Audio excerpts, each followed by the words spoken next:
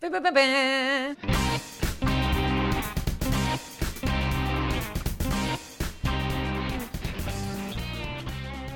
I'm Emily Rems. I'm Callie Watts. We are both editors at Bust Magazine in New York. And today, in our stewed, we have the one, the only, Jessica Pimentel from Orange is the New Black. Oh, yeah, that's the more important part. They're both equally important. Yeah, well, it's awesome to be here. You know her as Maria Ruiz. So dramatic pause. And we have both watched every episode of every season. Awesome. Me too. And it's not even like they brought in the feminists to battle each other in some kind of feminist deal. Aren't allowed to be a woman on that show without a braid. Race porn for the racists. I don't want to besmirch butt stage. My manager would just call it the prison show on the computer. We have questions, comments, concerns. I'm scared as. Go ahead, just go. Just get it over with. Let's go. First of all, Yes. Jessica. Yes. This show has been heralded as such a watershed moment for diversity and for women and for diverse women in Right. TV. People are going wild about it, and I feel like there's like a lot of copycat shows finally coming out that are also trying to get on that inclusivity, diversity, women bandwagon that you guys really kicked off and caused a stir about. Mm-hmm. But I feel like we almost take it for granted that that's what that show is known for now. I think about you. Mm-hmm. I was researching you, and I know that you were a Shakespearean actress. Right, can't you tell? I love that. And when I was thinking of interviewing you, I was wondering how it must have felt for you to have an agent say, all right, we want you to come in to audition for the role of a pregnant Latina in jail whose boyfriend is a drug dealer. Have you seen my resume? It's hooker, Lady Macbeth, hooker, Juliet, hooker. It's par for the course of the nature of the beast. You know, for most Latinas or women of color, that's kind of the roles that are mostly available for us. You know, when they're looking to catch or cast a Latina, it's more than likely going to be in a not so flattering role. So it's your responsibility to take those jobs if you get them, if you feel they don't go against your integrity, your internal mechanics, if they don't work against you, if you feel that you can handle it, you have to do the best job that you can and deliver as best as you can and try to make that character as three-dimensional as possible. And then get out there and start banding together with your other lady Latinas and people, women of color and women, and start writing and start producing and start show running and so on and so forth. So gradually these things are starting to change. I don't think there's anything wrong with taking those roles, but there's the double-edged sword of it is that you could get typecast, but on the other hand you work. So yeah. So at the outset, were you concerned that you were being typecast? I felt like a lot of times those are the only roles that were available many times, you know. So there's the one hand that you don't want to do it because it's a typecast, but then there's the other hand of the possibility of work and the connections that you're going to make that will help you further down the line not be that typecast. It's up to you eventually to decide what is your breaking point when you're going to play your last hook. I think I hit my last hooker last year. I was sitting on the street, and it was a wonderful scene. I had 2 wonderful scenes with Ice-T and Mariska Hargitay. Chung chung. Chun chun. And I've been on every one. You've been on every Law I and pulled Order? the hat trick of Law and Order. I've been on every one. I've been a hooker every time. You were a hooker in every one. I killed my kid a couple of times. Oh my God. And then I'm sitting there, you know, on the street in the Bronx. And I just hit that point where I said, I think this is going to be my last hooker. Unless there's an Oscar at the end of it, then we'll renegotiate. But I think I've gotten to that point where now my final bow out gracefully with a lady who locked her children in a doggy kennel and killed them. Oh my god. Oh, I remember that episode. So I think that's you gonna go. be my bowing out of TV hookadom. So what made you decide to take this role? This was actually a long process. I'd gone in for several roles on the show. We didn't know very much about it other than Genji was behind it, and I love her work. I love the things that she's done, and I know her reputation. I also love Jen Houston. Her casting has always been immaculate, amazing casting, the agent. And she kept bringing me in for stuff, but all I really knew, my manager would just call it the prison show on the computer. It's like, oh man, that's really rough. And I was like, on the computer, not even on TV? Like, it's on the computer? That's so weird. And I had been going through this audition process with another show that kept calling me back, and I really, I thought I got this other show on a network. And the room was getting smaller and smaller every week, and then one week I come back, and it's just, filled again. And my heart just dropped.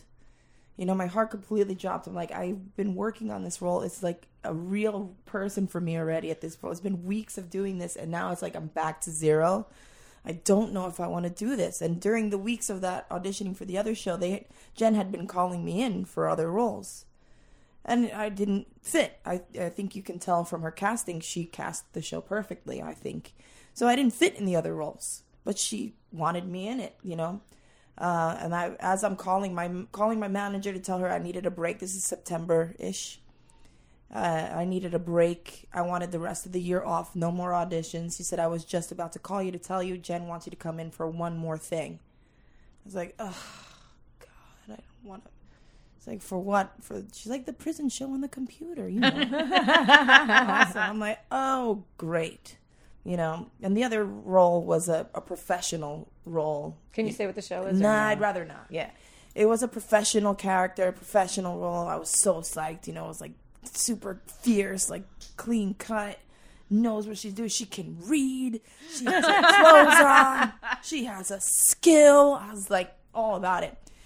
Then she's like, yeah, the prison show. So the character's name is, I'm like, here we go. Let's go down the list. She's like, Maria. I was like, oh, what a stretch. Latina named Maria. Let's go. And she's pregnant, super pregnant. It's like Maria, very pregnant, in jail. And that's all I had. And I was like, well, my mom's going to be so proud of me again. And she's like, let's bring you in tomorrow at 12:30 or 12:20 or something like that. And I said, can we make it 12 o'clock? Because it's my birthday month and Sephora gives me a mini facial. And I don't want to miss it because I have to be there before 1. Because that was more important to me than going in for another role. I was done.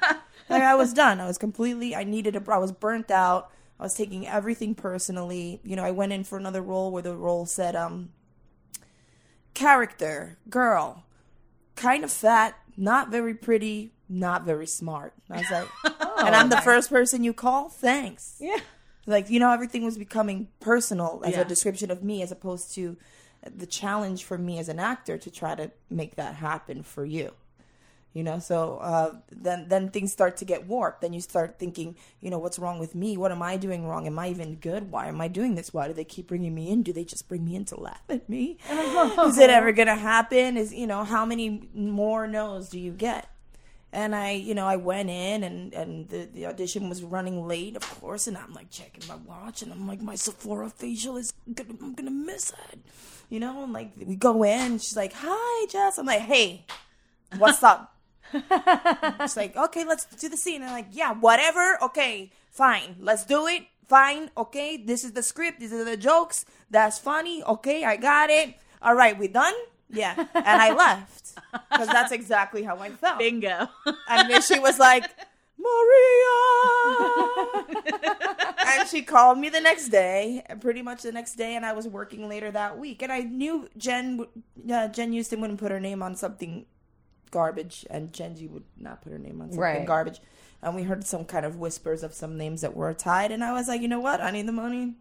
And I only booked, that one day. It was uncertain if we were going to do more episodes. It was uncertain if I was going to come back or if I was just there for a day.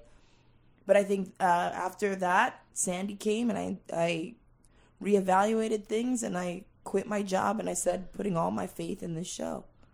And that's that. Good call. And when did you I poured my last drink. I played my last hooker, I think. I love it. I think so too. I think you're in the clear now. We're all good. Unless you want to. Unless Yeah. I want to, as a hooker with a heart of gold. I was just thinking that. And when did you realize that it wasn't a stereotypical Maria in jail part? When did you realize how special not just the show, but how special Maria Ruiz as a character I think when you get to is? work and you see that it's 90 women on the call sheet, and they're all from different areas, they're different backgrounds, different acting styles, different ages, different sizes, we go from infant to elderly, we go from size 0 to size 30, we go from every country. I can't even name how many countries people are from on our show. Their background, all the continents, we hit them all. I think maybe we're missing one or two. No, we have Australia. We have Australia. Maybe let's see. Well, we'll figure it out later. No, we got them. We got them. So maybe the top and the bottom one. We don't have nobody lives there. Nobody likes it there. Once they start incarcerating some penguins, Yeah, we'll we're have it gonna covered. put some penguins in that show, and then we got it totally covered. So that's when you realize it, and then you realize through those flashbacks, or something really beautiful that you don't see quite often, and to get to know these characters so intimately, and aside from their tough jail exterior, and then to see how characters have evolved. The evolution of, especially Maria, I think, is one of the most evolved characters. Yeah. And Genji told me season 1 after the premiere that she had very big plans for Maria. Just wait, and I was like, bigger than having a baby? Like that's pretty big. Like, Well, Callie and I were just talking on the way over here that really we're gonna very deftly avoid spoilers. in Okay. this. But that I mean, it's been out for a month. it guys. has. But know. at Why are the people end of sleeping? season 5, like Yes. the main question that we're left with is like, what's gonna happen to Maria? Like, and Exactly. Oh my God, I'm what's gonna so play out? scared. It has to be a big season 6 has to be a big Maria Yeah, 'cause season, at least at the beginning, because We don't know why you're there the yet. so consequences that's of your gotta- actions haven't played out yet, and we're just All I can say is I'm sitting on episode 1 right now. I haven't read it yet, and I'm terrified. And I'm they like don't bracing. tell you, right? I'm bracing myself to read what's going to happen, because anything can happen to any of us at this point. but especially Maria. Especially Maria. Maria's not going to go to the shower. Maria's not going near stairs. Maria's not going nowhere by herself. Maria's got rear view mirrors on all the time. I don't know, because I'm... Do you know the back? Like, do you know why she's in there? No. Or do they don't tell you that No, either? I don't. Ooh. Do you have That's so any crazy. thoughts about why she's in there? think it might have to... no, I'd rather not. I'd rather not, because I'd rather be surprised if it's something totally different. I don't want to get myself attached to thinking that it's something, and it could be something completely different. You never Yeah, know. We 'cause get, Like, we know we get that- thrown for a loop all the time, you know? Yeah. Like, her dad's a drug kingpin, and obviously her partner. So she wanted nothing is to in do with her drugs. father, so she went to another drug kingpin and ran away. Yeah. So, like, That's one so, like- could lazily assume that it was. But he is something a very about this- hot And I kingpin, also He's so- feel. super hot. So I sort of see- fine. I know. He's really So that fine. totally makes it okay. But there's also something about Maria that makes me think that maybe, like Cookie and Empire, that Maria's taking the fall for her family. Very, very She much seems so. like someone who would do that. Totally. She would. I feel, as playing her, I feel that she absolutely would. She would take the fall for her family. She would take the fall for her brother, for her sister, for her man. Absolutely, I think she would. She's So, very yeah. loyal. She's loyal to a fault. There's also something about at the outset of season 5 when, like, there's just this unbelievable tension of, like, is there going to be a riot or is there not? Is something going to happen? And, like, Maria doesn't even have the gun, but she's got the power of instigation. Yeah, right? She learned from the best. Actually, when we were doing that scene, I watched the scene in season 4, episode 2, where my father's giving a speech to the gang members, and I watched that speech and tried to copy it as much as I could, and use his mannerisms and his choreograph it to the same speech. I love this. I love learning how the mode behind, Because that's the same delivery. exact thing that he did. So she knows how to get an audience. She knows how to get her people ready. She knows how to stir them up. She knows how to press those buttons. She knows how to be a showman because her dad was the king, you know? Yeah. So you know, they say when you're backed into a corner, your first instincts come out. And that's where she grew up. That's where she came from. So that came right out, supernatural for her. She's so calculating and she's so in control that I think that the moments when Maria is emotional, like when Peppa's taken away in that scene. I think I broke my toe that day, actually, on set. I kicked the wall so hard. Oh my God. My big Like toe. that scene when at the very end of visiting hours, she finds out that he's not going to bring her back. Yeah. To killer. see you. That was and like my first day of work. it like, I felt like I was being ripped apart emotionally and I'm just sitting on my couch. Good. I can't imagine how it was for you. Good. It was hard because we did so many different versions of it too. There's one that I really lost control, like a really weepy cry, whatever. Weak. I say weak for Maria. Maria can't be that, you know, weepy. You know what I mean? Yeah. Then there's a kind of controlled rage. Then there was one really violent, really angry. So it was really good to see which one they choose. They picked one right in the middle. Not too violent, not too angry, not too destroyed, torn apart. Because she's strong. She's a soldier. She's a strong woman. She's not going to. She's not a little delicate flower over here. But she is feeling that, and it's like that. They both kind of hit this apex at the same time of anger and confusion. And she'd just spent this time with her daughter, and she was so happy that he was there. Whether we don't know what they're going through, but you know. She's just happy to see him and thank you for bringing her. And it was such a nice time. And the second she's just as happy as she could possibly be in that circumstance, it gets just ripped, you know, yanked right out of her arms, literally. It was really hard to do. And it was, but, you know, Genji's like, just go for it. Do you know when they do all those takes, do they ever tell you which one they're picking or you wait till it comes out and then you find out? It comes out. That must be so that's exciting. why I love watching it. I love watching it just like everyone else because we never know when we do many different versions, many different takes, many different angles. It all comes together in a really beautiful way because depending on who the camera is watching, it tells a different story. So yeah, it's just as much fun for us to watch as it is for you guys. Do you binge watch? Or Absolutely. I try I say every year, I'm going to wait till the morning. I get home from the premiere, whatever day it is, and I start, and then I fall asleep. I'm usually a little tipsy. I put some Facebook Live or Instagram Live last time. We were out all night. We were out till like 5 in the morning. And then I got home, and I'm like, Instagram Live. I'm like, animals. And I'm like, I'm not going to make it. Good night. I'm going to start in the morning. And I just fell asleep on the couch. Woke up and just turned it right on and just ordered food all day. And I just watched all the episodes in a row. That was it. And I didn't feel bad one bit about it. Right. Do you have a favorite character besides yourself? No, they change all the time. I mean, I love Suzanne on Crazy Eyes. That's such a good character. I mean, she's nuts. And I feel so sorry. She makes me cry. That monologue of hers at the end of season 5 where she's talking about how the sky looks gray, but there's actually more sky behind it. I keep thinking about it and getting verklempt. She makes me cry. Red is amazing all the time. I mean, I love Piscatella. I love to hate him. I mean, how could very you not? hateable motherfucker. He's a great, wonderful, beautiful person, a wonderful actor, very giving, easy to work with, amazing. But that character, holy cannoli. And I love Caputo, Nick Sandow. Caputo. He's actually my buddy in real life. It's my neighborhood buddy. But yeah, he's amazing. He's one of my favorite characters as well. I mean, there's so many good.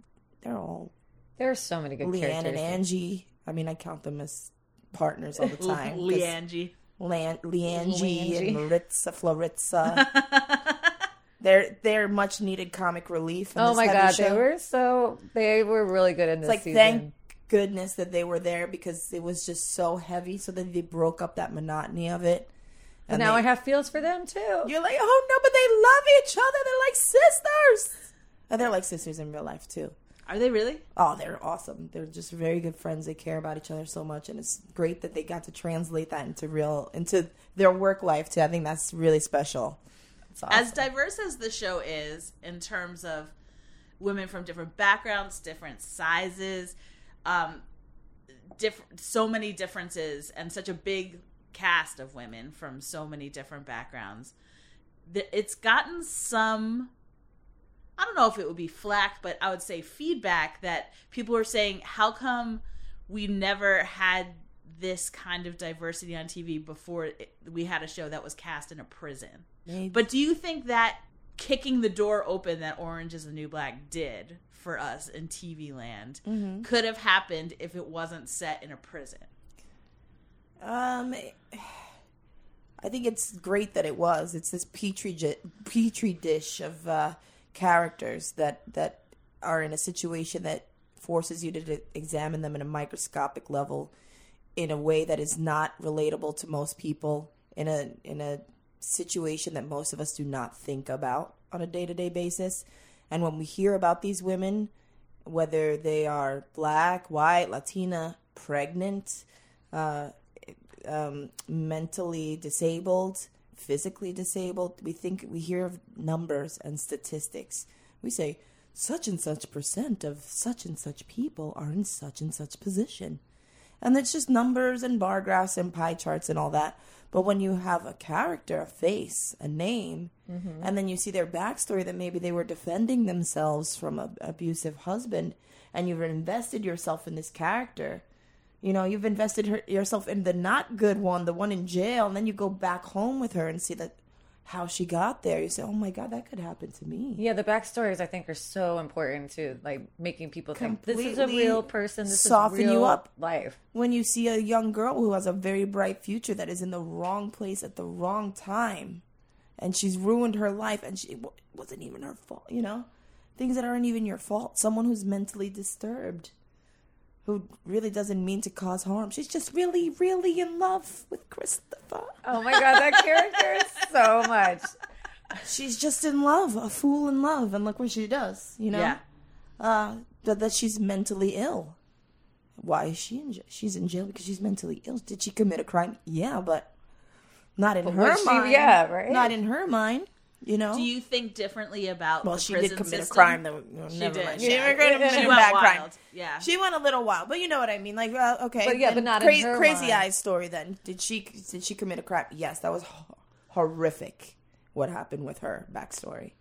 I don't remember Crazy Eyes' backstory. With a small The child. Oh, yeah. see. Oh, God. Yeah. That is horrific, That's rough. and that could happen to anyone. I mean, there's just a story today. This family moved into a new house. They just moved in, and their two little twin boys drowned in the pool. Aw. They just moved in. They weren't prepared yet to have a pool, all this. And, you know, these are things that happen to anyone. So can they go to jail? They could. Yeah. For negligence. So That's terrifying. Do you think about the prison industrial complex differently than you did before you took this role? Has it made you an activist? Perhaps in ways you weren't before? Absolutely, because you see these jails that are run like, these prisons that are run like businesses. So basic human needs are being looked over to satisfy the bottom dollar, the bottom line. Mm-hmm. And that is not fair. When people need basic things, like women need feminine care products, feminine hygiene products, or just anything you need, proper food, proper nutrition. Well, fruits and vegetables cost too much. So we get this processed garbage that is bad for them, even worse. If they committed a crime, they got it. They have their sentence, let them serve it out. They don't have to be further punished and further dehumanized in order to do so. They can serve their sentence, and their sentence is to be away from society for X amount of time. But that doesn't mean torture on top of it. Do people just come up to you and start telling you, like, jail stories? No, thank goodness. No, because I don't start telling us jail stories. No. I know you so well because I see you all the time on my that TV, I get, so I can just we get tell a you lot. everything. I get a lot of out of context stuff. Like the other day, I was at Iron Maiden, and I was wearing like a really, really sexy dress, and my hair is all out, and I was in heels, and people were like, "Oh my God, you're pretty!" Shit, and you're like, "Thanks." Or people are like, "What are you doing here?" I'm like, "What are you doing here?" Like How come you're out? How come you're out? Like, they really are just so surprised that I'm somewhere in the world. Like, I should just be in a cave while we shoot, in between shoots.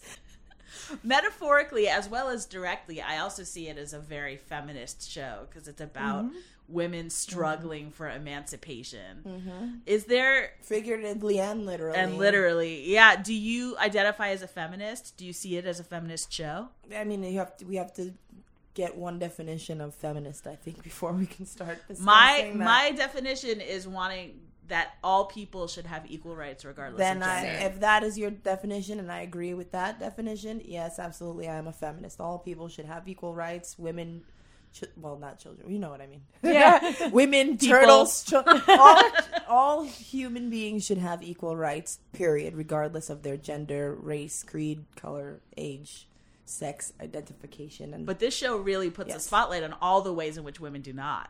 Yes, it does. It absolutely does. So do you feel that this show has enhanced your feminism? Has it augmented it? Do you feel... It's enhanced my feminism in the sense that this is the first time in my life I've been surrounded by so many women on a constant basis as peers and, you know, bosses and all that. I've never had that. And I play music on the side, and it's a very man's world. Yeah. And this genre of music that we play heavy metal, there are very few women involved in it. I mean, there's more and more coming out now as the years go by. But for the most part, if you go to a metal show, you know, there's no line for the bathroom. You're good. You know? Right. Man's world. But to be a part of this show and see, you know, you have the lady showrunner, executive director, producer, writers, PAs, grips. I mean, every aspect there's a woman there, very well represented in our collective, and then the cast. Sometimes we forget we have guys in this. It's so refreshing. Let's talk about your band, Alekeen's Gun. Woo! Metal. Metal. Death metal. Death metal. Extreme metal. Extreme metal, blackened death metal. We just like extreme metal because we do so many different kinds of pieces of things. We come from so many different backgrounds, and it does come out, so extreme metal is fine. In case you've forgotten, we are Alekeen's Gun from Brooklyn, New York! This is who we are, and this is what we do!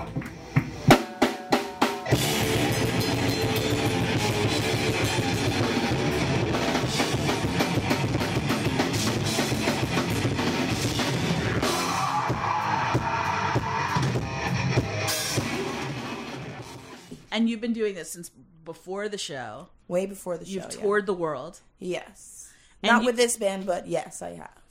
And you are the front woman of a band where you are growling, screaming, and generally terrifying the audience. Yay! Hooray! I love that. I was watching some footage. I was like, damn, she looks fucking tough. I think one of my best friends, the first time we met, his name is Alex. He's in a band called Silver Snakes. They're wonderful. Kind of shoegazy, dark stuff. He said the first time we met, he said, "You are absolutely terrifying." And I was like, "Thank you. You were like so much. Kali, destroyer of worlds. Thank you You're so coming much. Down. That's exactly what we're channeling. I mean, all of my lyrics are based on Buddhist meditations from ancient books like Abhidharma Kosha and the Lamrim Chenmo, meditations on Tonglen purification, wrath, using wrath as a way of purification, using pain as a way of getting to peace, the darker side of a spiritual evolution. I love that. I would not have guessed that that's what the growls were doing. Yeah. How do audiences respond to a woman really getting in there, both thematically and performatively, confrontationally in their faces? I think hopefully we've transcended or are trying to transcend the woman, female-fronted, female singer, musician, Right. Just a person screaming in your face. And most people that come to our shows know what we're about. So they come open to receive that message. As the band is playing on lines that I'm not speaking, I'm just doing mantras. And people feel that energy. People come up and I'm so sold on going to a show right now. I lay hands on people, and sometimes people cry. They need a hug. They cry. It gets cathartic. I sit after the show also and just like hug people and talk to them, and they feel it because that energy is really, really focused, harnessed. That is my purpose. And that's when I go on stage. I go there to change people. I go there to touch people. I go there to, that sounded weird. I go there to affect people, you know, and I go there to pass that message and plant, as we call planting seeds in Tibetan. You bachuks. There's seeds in your mind stream, your mental continuum that evolve and develop. As you develop, they begin to ripen. And you're doing that. You're doing it live on stage, where with people that you can actually reach out and touch in real time. But then you're also doing it on a much broader scale as Maria Ruiz, where I'm sure people come up and say, your work touched me. Absolutely they do. I mean, one time I went to a festival and this girl came up to Maria, ran up and like jumped on me and freaked me out a little bit. And she goes, I'm that baby. Thank you for telling my story. Her mother was pregnant in jail, and she was taken away from her mother. And she lived basically that life, and no one thinks about that. I mean, how often do you think about how many pregnant moms there might be? She must have had so many feels when she was like, who wrote my show? That's my story. That was me and my mom. Wow. So, I mean, just that story was kind of worth all of it. To have someone that it actually happened to. I would have cried on her. Oh, we totally lost it. It was great. Before we bid you a fond adieu, something that we always ask all of our guests is what you watching, and that can be books, movies, music, TV, podcasts. I'm gonna open on my phone. Live performances. We want to know what's in your pop culture world. Pop culture world. You must watch Gomorrah. If you haven't seen Gomorrah yet, it's a show from Italy. It's a mobster show. It's going to leave your mouth hanging open every episode. Where do we watch it? You can watch it on Netflix. Okay. Awesome. I'm learning so much right now. This is one of the best shows I've ever seen. Gomorrah. I think of television. And you said it's an Italian show? It's in Italian. There's subtitles. I'm sorry. You're going to have to read. But it's worth it. It's so genius. This show is amazing. So I'm watching Gomorrah. I'm waiting on House of Cards because my man and I like to watch it together. So we're Just you wait. I know we watched one episode and then we were on the road. So on the road we were Meshuggah is his band. Was on the road with Megadeth. So we were listening to that every night. I'm listening to a lot of a band called Valhalla. They're from Sweden. I'm playing on their next record, playing violin actually. Oh, awesome. On one of their tracks. They're a dark wave electro goth band, so I've gotten to work with them. And also another band, Origin, if you like the heavy stuff. I did a track with them on their latest album. Yeah, you play a lot of instruments, right? Yeah, I play guitar. I play guitar on the Alakin's Gun albums, actually. But I play bass as well, percussion, violin, cello, banjo, maracas. I love it. You basically just like put it in my hand. I got this. Yeah, I'm listening to that. Absolutely. And what else? I don't know. Books. I'm reading Semtulku Rinpoche Peace, which is a great book to have on you all the time. Anything by Pema Chodron is awesome to have. Easy read, very quick. If you're into like science fiction, romance, there's a book, one of my favorite books of all time, is Einstein's Dreams by Philip Lightman. It's a collection of short stories. The premise is that Einstein is working on the theory of relativity and he falls asleep in each dream. Each story is a dream where time works in a different way. And it's just a couple pages a night. If you can't sleep, you grab that book.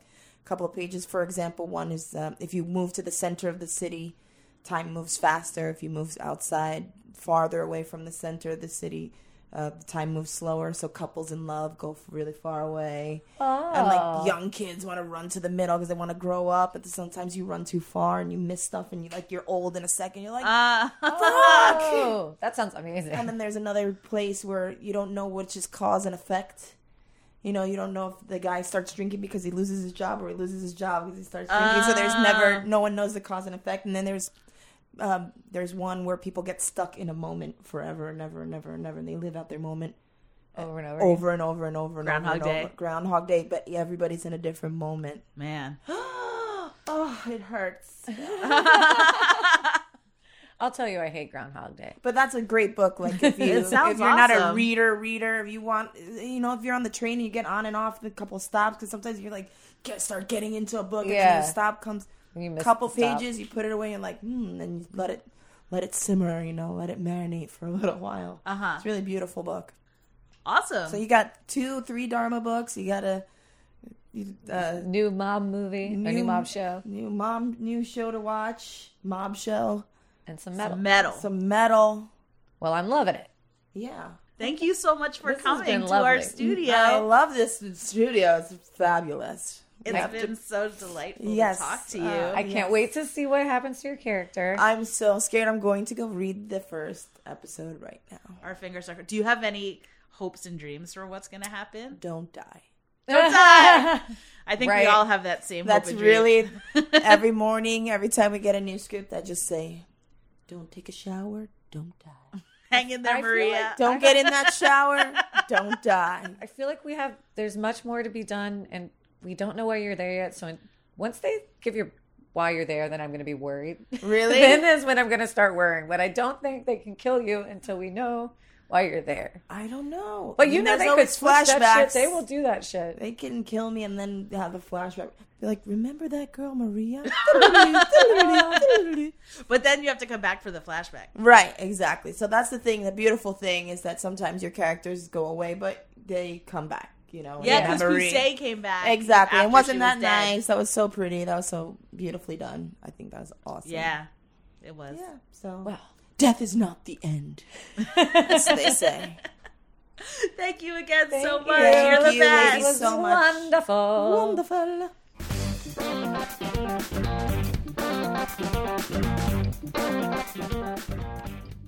This episode of Pop Tarts was produced in the Listening Booth. Check out this sneak peek of their shows and then head to listeningboothmedia.com to find out more about each one. This is What's Happening Here. I'm Katie Shepard, your host, and this season... I'm Terrence Mickey, and welcome to Memory Motel. I'm Julia Bainbridge, and welcome to The Lonely Hour, which I'm producing in partnership with The Listening Booth. Good afternoon. Thank you for calling the New York Times Classifieds. Christine speaking. How may I help you? Hi, my name's Terrence Mickey, and I'm calling to inquire about an obituary. What information were you looking for that I could possibly help you with? Okay. Now a grown woman with a supportive husband, Jillian is fine, but that comes after wading through years of pain and confusion. I had been wrestling with this because I knew in the pit of my stomach that my fetish is not caused by childhood trauma, but it felt like my own life contradicted that. Matt, who was a big talker, big personality, loved to be the center of attention, was running away from having to be vulnerable. I don't know, it's like whenever we have this like fights or something, whenever I talk about this, it's like I have a shield in my hand, and whenever this happens, I just put it up to protect myself. The Listening Booth. There's a story inside. Callie. Yes. We're back. We just had such an enlightening conversation. Oh my God, I with love Jessica her. Pimentel. Just a delight. And a metal ass motherfucker. Metal to the core, dude. So I need to ask you, in all seriousness, Callie Watts, what you watching? What you watching? Well, I'm watching Game of Thrones.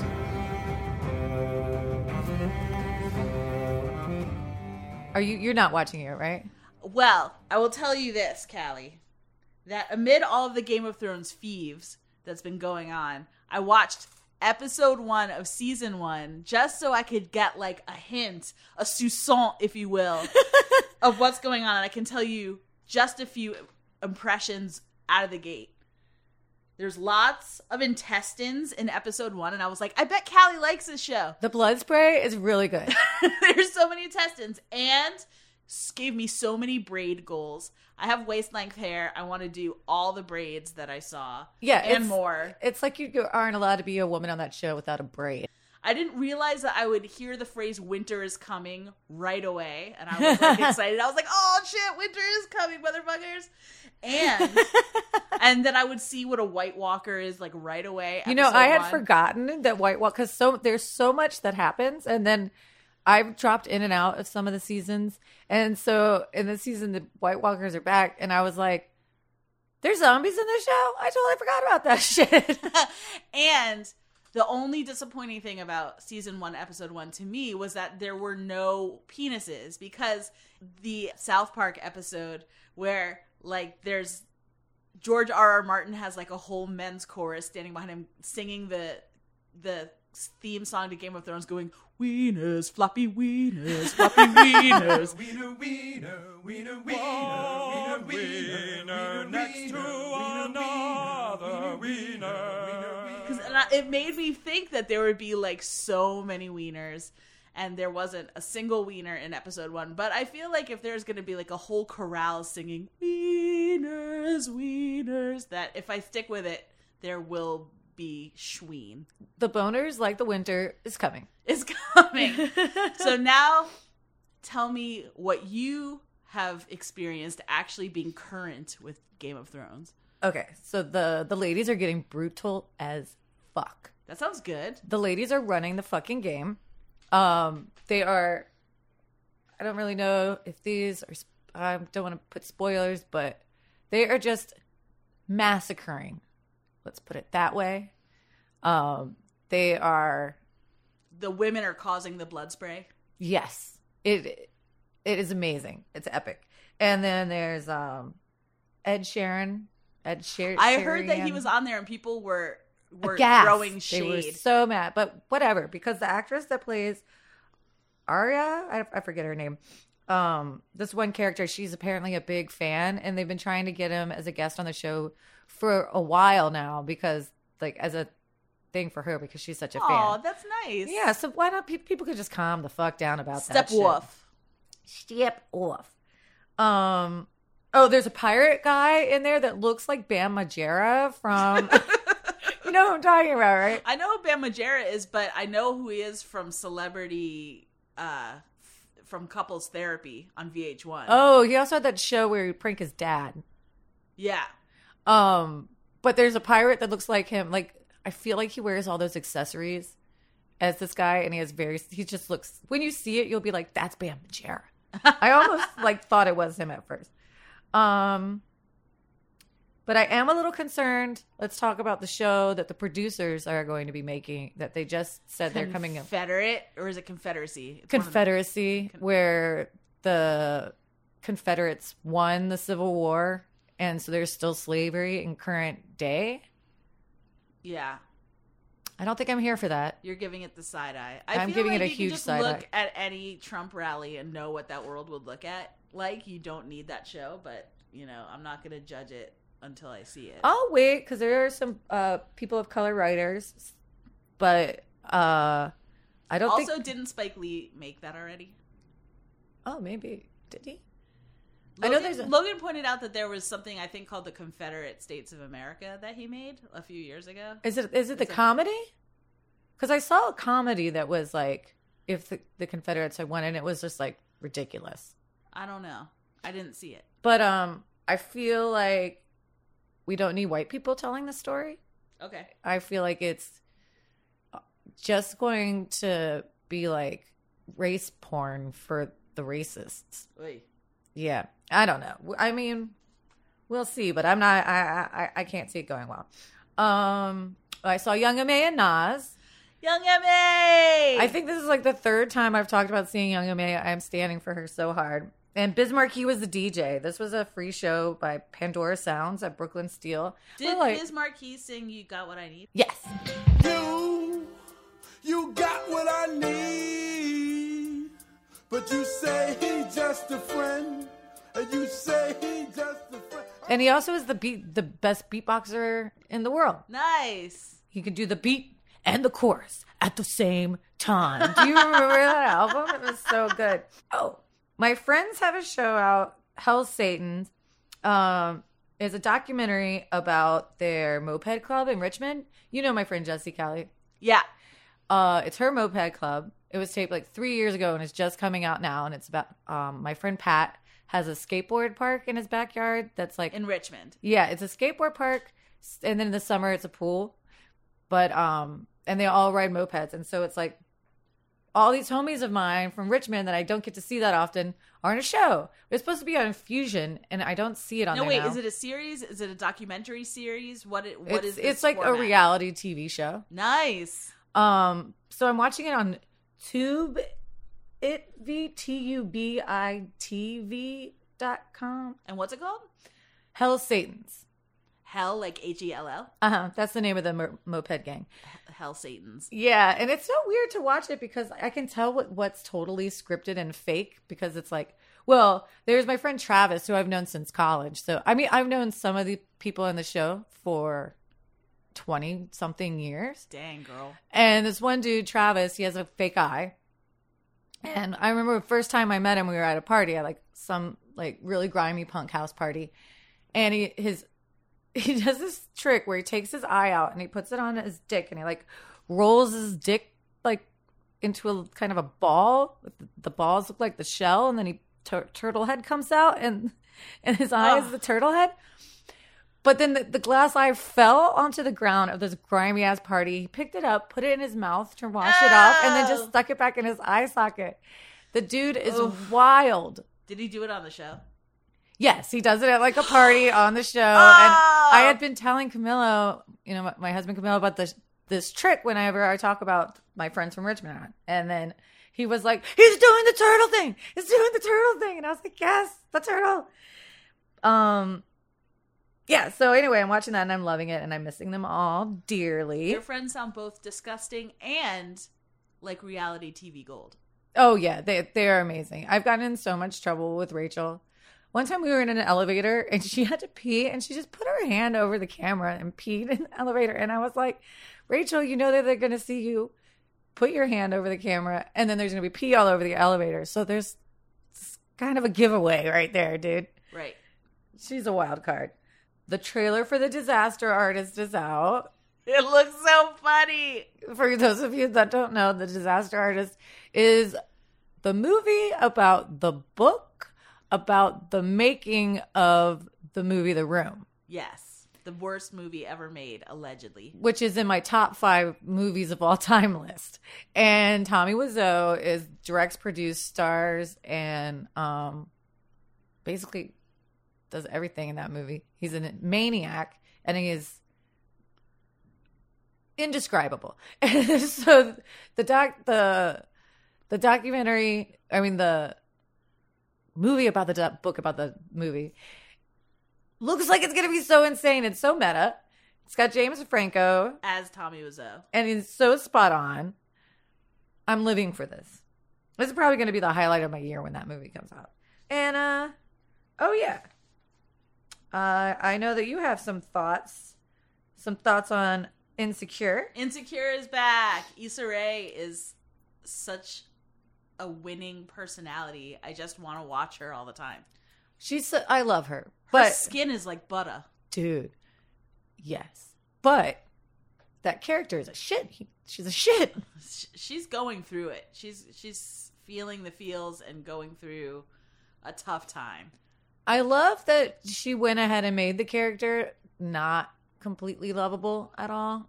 She's complex. Yeah. But like she could have, since she's playing that person, she could have made it like, I mean, she's a cheater. No one wants to side with the cheater. Right. But see, season 2, episode 1 ended with a sex scene that left me frankly perplexed.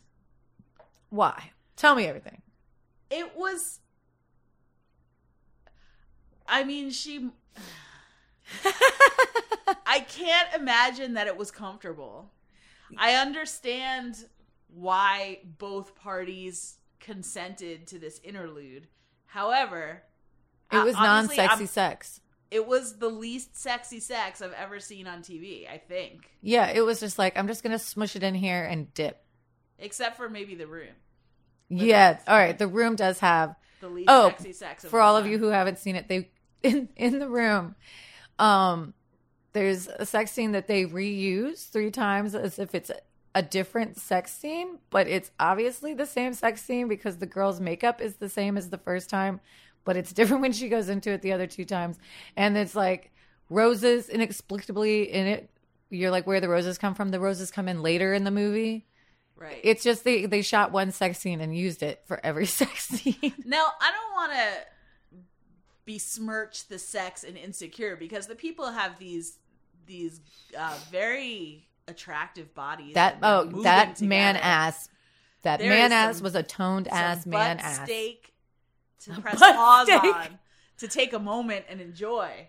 I don't want to besmirch the butt steak, but the sex act itself Yeah. was awkward to say the least, and sort of concerning. Yeah, I mean there was no foreplay. It was just like smush. a nature special. Yeah. Yeah. So we'll see. It was where sort of goes. like a Handmaid's Tale type of sex where you're just there, but you're like not there for it. Yeah, we'll see how it goes. I love the neighbor character that was like, put some lotion on your ankles. She's just yelling from the doorway. I love that one. Yeah, but that's what I'm watching. Awesome. What you watching? Callie. One thing I was watching, I was like, I have to wait till the podcast to tell Callie. Okay, so you know how like Mystery Science Theater 3000 came back? Yes. And so there's new episodes. And one of them that I was watching since the last time we spoke stars Mariska Hargitay's parents. What? Both of them. I know that you love Mariska Hargitay on Law & Order. You know I live. Special Victims Unit. Her parents were both movie stars before her mother passed away. And so her father, Mickey Hargitay, was a bodybuilder. Oh, I think man. German. And her mother, of course, is the incandescent Jane Mansfield. And they starred opposite each other in a terrible movie called The Loves of Hercules. And Whoa. it's on the new Mystery Science Theater 3000, and you can watch the little robots make fun of it. But you can also watch her parents at literally the height of their mutual gorgeousness, being in love, staring into each other's eyes. Of course, Mickey Hargitay plays Hercules, and then Jane Mansfield plays this beautiful princess, and they're like not together, but then they are together, but then they're not together, and they gaze longingly into each other's eyes, and this And the gaze is the real gaze. Yeah, and so like you can see like, oh, he looks like Mariska Hargitay. Oh, she looks like Mariska Hargitay. Oh, they both look like Mariska Hargitay. And you just feel the feels because it's her parents in love before they were separated cruelly by death. Oh. Yeah. So there's that. Then I watched on YouTube, I was watching this 2002 documentary series called Masters of Darkness. As far as I know, there was only 4 episodes. Rasputin, Aleister Crowley, Marquis de Sade, and John Dee, who was Queen Elizabeth's personal magician. Want to see that. The one episode that I was watching was Marquis de Sade.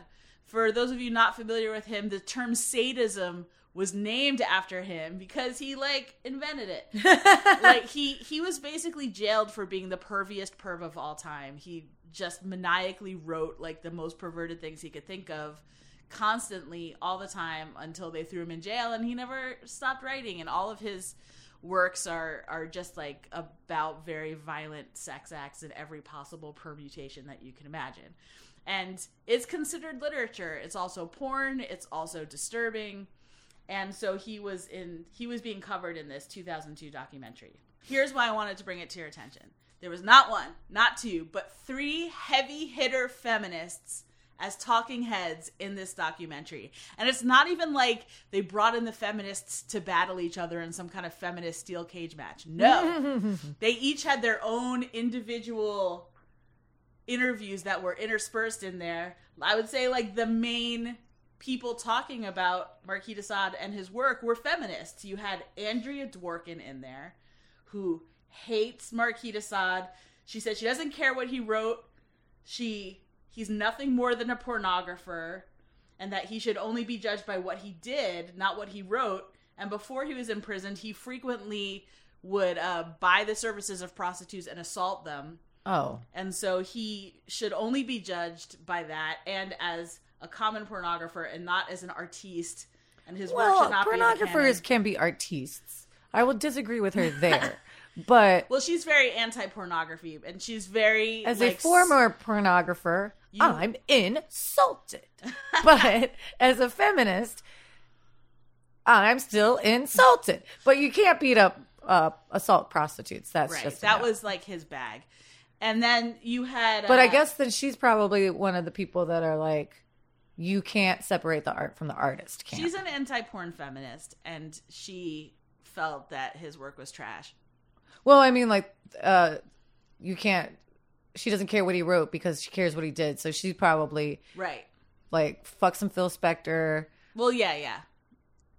So, and then the second feminist was historian Francine Duplessis Gray, who wrote about Desaad, and she found, she wanted to point out that, like, back then, during the French Revolution, prostitutes were sort of on par with animals, and, like, people just sort of did what they wanted to them, and it was a different time.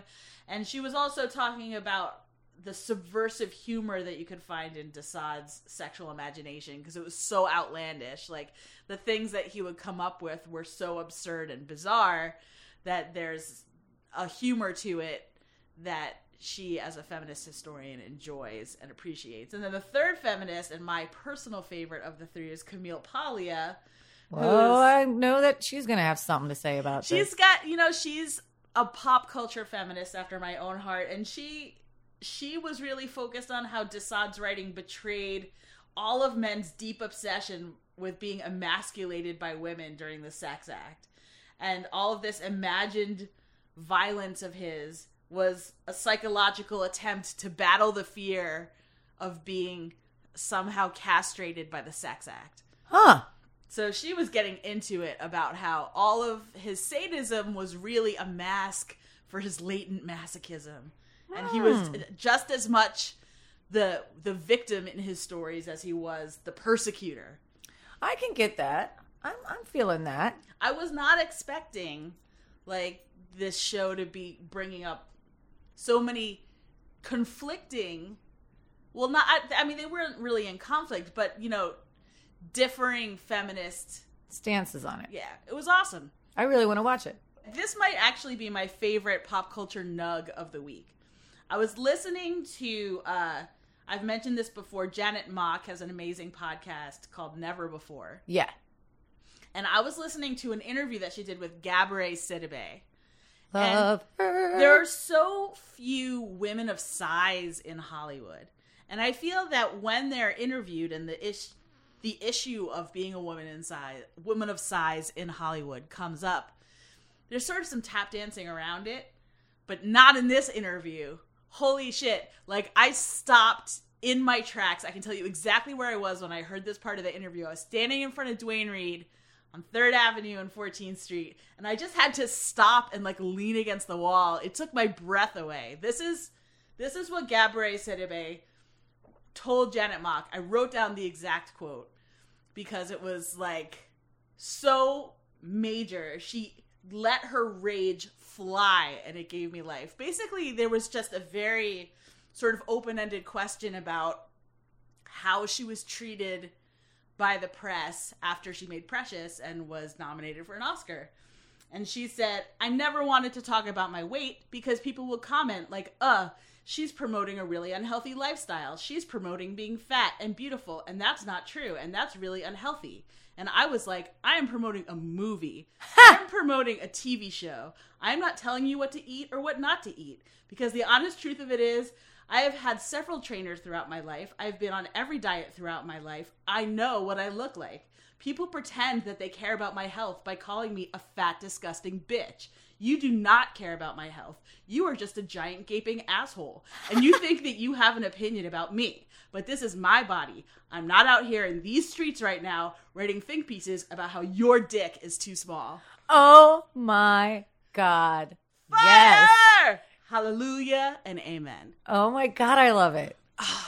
Gabourey Sidibe, where have you been all my life? She was promoting her new memoir, and now I have to run out and get it. Yeah. Gave me chills. And that, Callie, is what I have been watching. Woo!